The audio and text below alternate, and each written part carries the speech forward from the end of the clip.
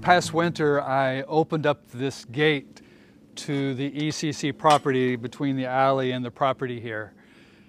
At first, it was just selfishly motivated because I was too lazy to get off my bicycle and open up the gate. Then something unexpected happened this spring once the sun came out.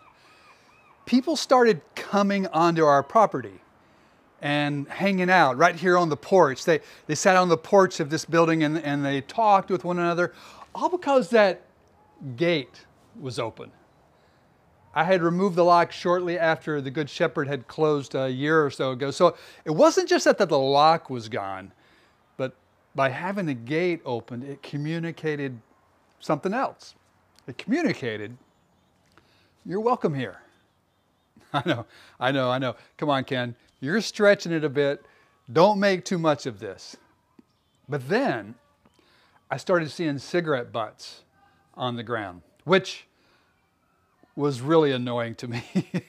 At first, all I could think of was, how selfish, how inconsiderate of someone that they would sit up here and smoke and just toss their cigarette butts on the ground. But then the Lord, in his usual fashion, kind of got my attention. I thought, wait.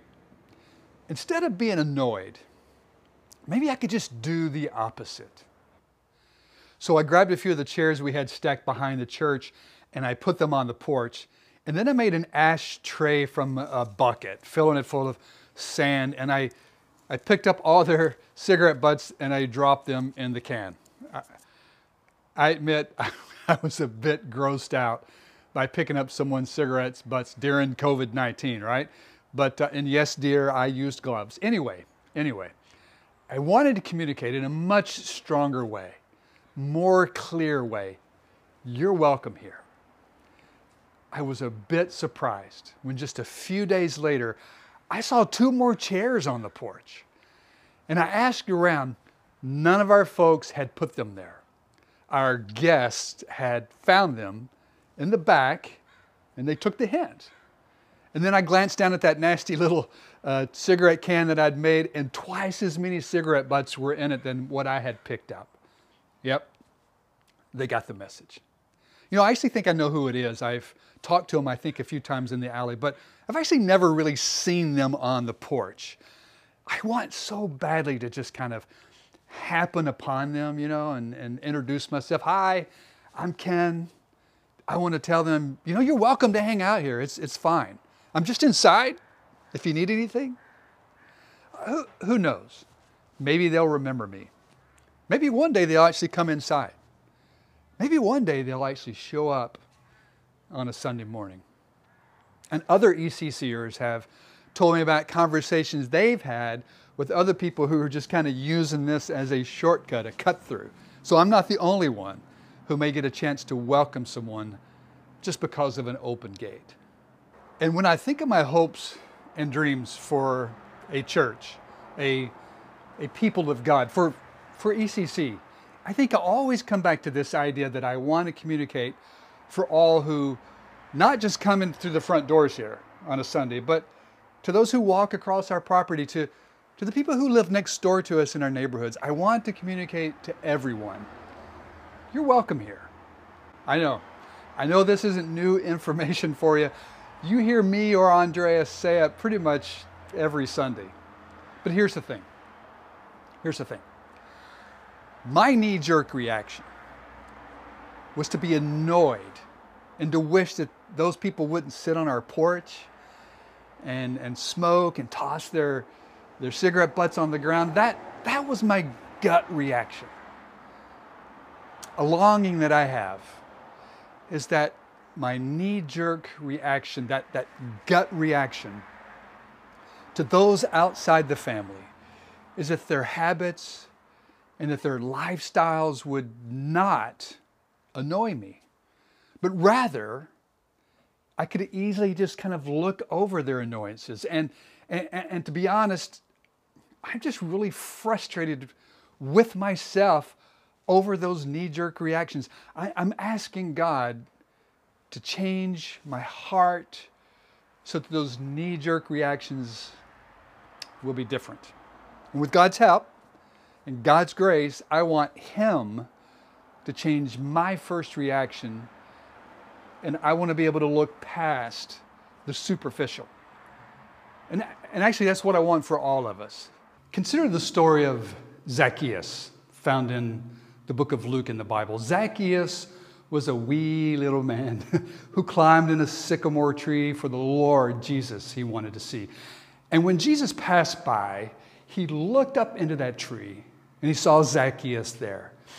And the text in Luke indicates that everyone around knew a little bit about Zacchaeus. He was a well-known man.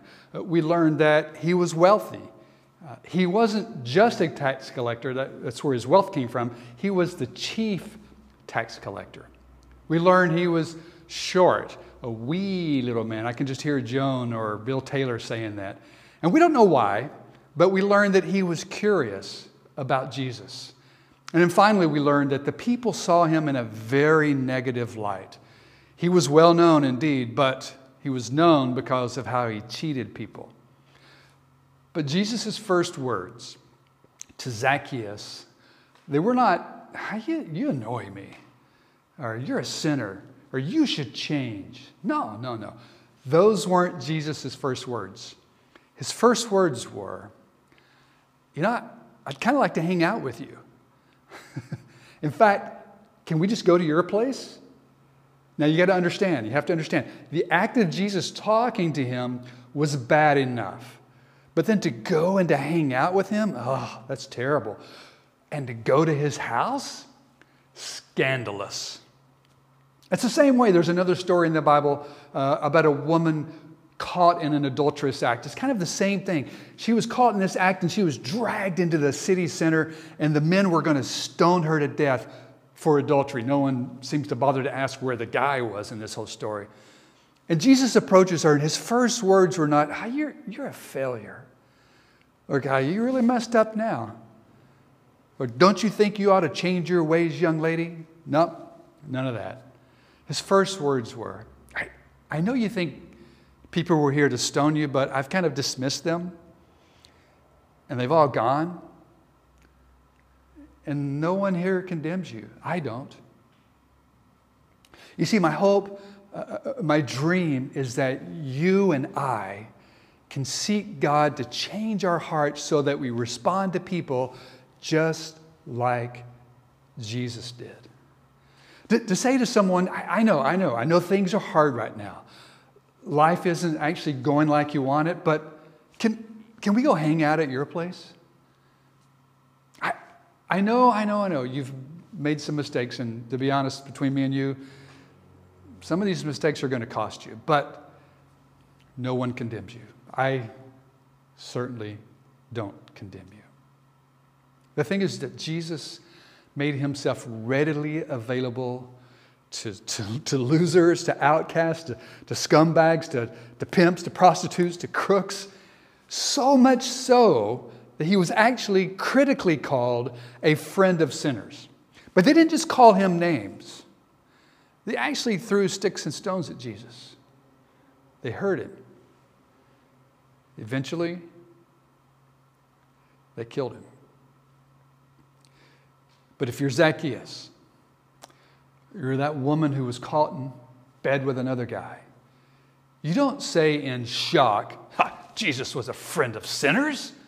No, you say in wonder and in awe, Jesus welcomes sinners. He even eats with us. Can we be open to God doing a work in our individual lives and then us as a community? Can we be open so that this can be said of us? Those people at Emmanuel, they welcome sinners. They eat with them. In a letter to his young mentor, Timothy, the great Apostle Paul says this. He says, Christ Jesus came into the world to save sinners, of whom I am the foremost. And like Paul, we actually are no better than anybody else. We've just experienced the forgiveness and the acceptance of Jesus. So how can this look for us? How can this look for us this next season in the life of our community? Well, I have two ideas. And it really kind of begins with me. So the first step is for me, and maybe it can be for you too, is recognizing this inconsistency in my life. So we can ask God to make us aware of how we have these double standards and inconsistencies when it comes to those people who are outside the family of God. Kind of like how He changed me from, being annoyed by our porch smokers to actually welcoming them. And then the next step, for me, maybe it will be for you too, is to accept the person. Even when I don't know much about them, or even if they never agree with anything that I believe. And this is the part that's actually, at least it is for me, the hardest. Here's the bottom line. I'm asking God to help me not be so judgmental. And to be honest, that doesn't come natural or easy for me. I realize that what I'm asking God for myself and for us as a community will need the power of the Holy Spirit, because it's just not a natural thing to be accepting of someone who's different and potentially even annoys us, who disagrees with us. That's not a natural thing. It's important to recognize that when Jesus tells Zacchaeus to come down from the tree, Zacchaeus is still a crook. Jesus accepts him and invites himself to Zacchaeus' house before they have any sort of conversation. In essence, Jesus is saying, you belong before you even come to believe. Now, don't get my words confused. I'm not saying Jesus grants salvation to Zacchaeus. That's not what I'm saying. But rather, Jesus accepts Zacchaeus, even when he didn't know a whole lot about him. And it's the same way with this woman caught in adultery.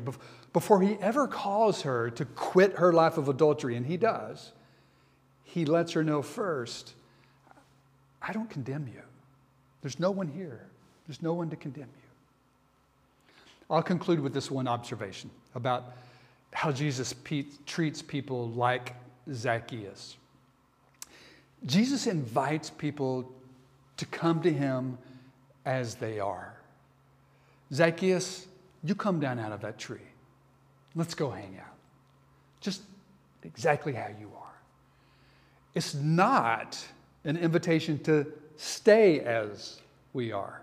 When Jesus invited Zacchaeus down from the tree and himself to Zacchaeus' house, he fully intended to kind of literally stay with Zacchaeus in his heart. He came to save. That's what Jesus does. He saves. So whether it's someone smoking on our back porch or someone who's rarely dawned the doors of our church, let's make sure that people are welcome, that they can come as they are, that no matter where they are on their journey with Jesus, let's just let them know you're welcome here.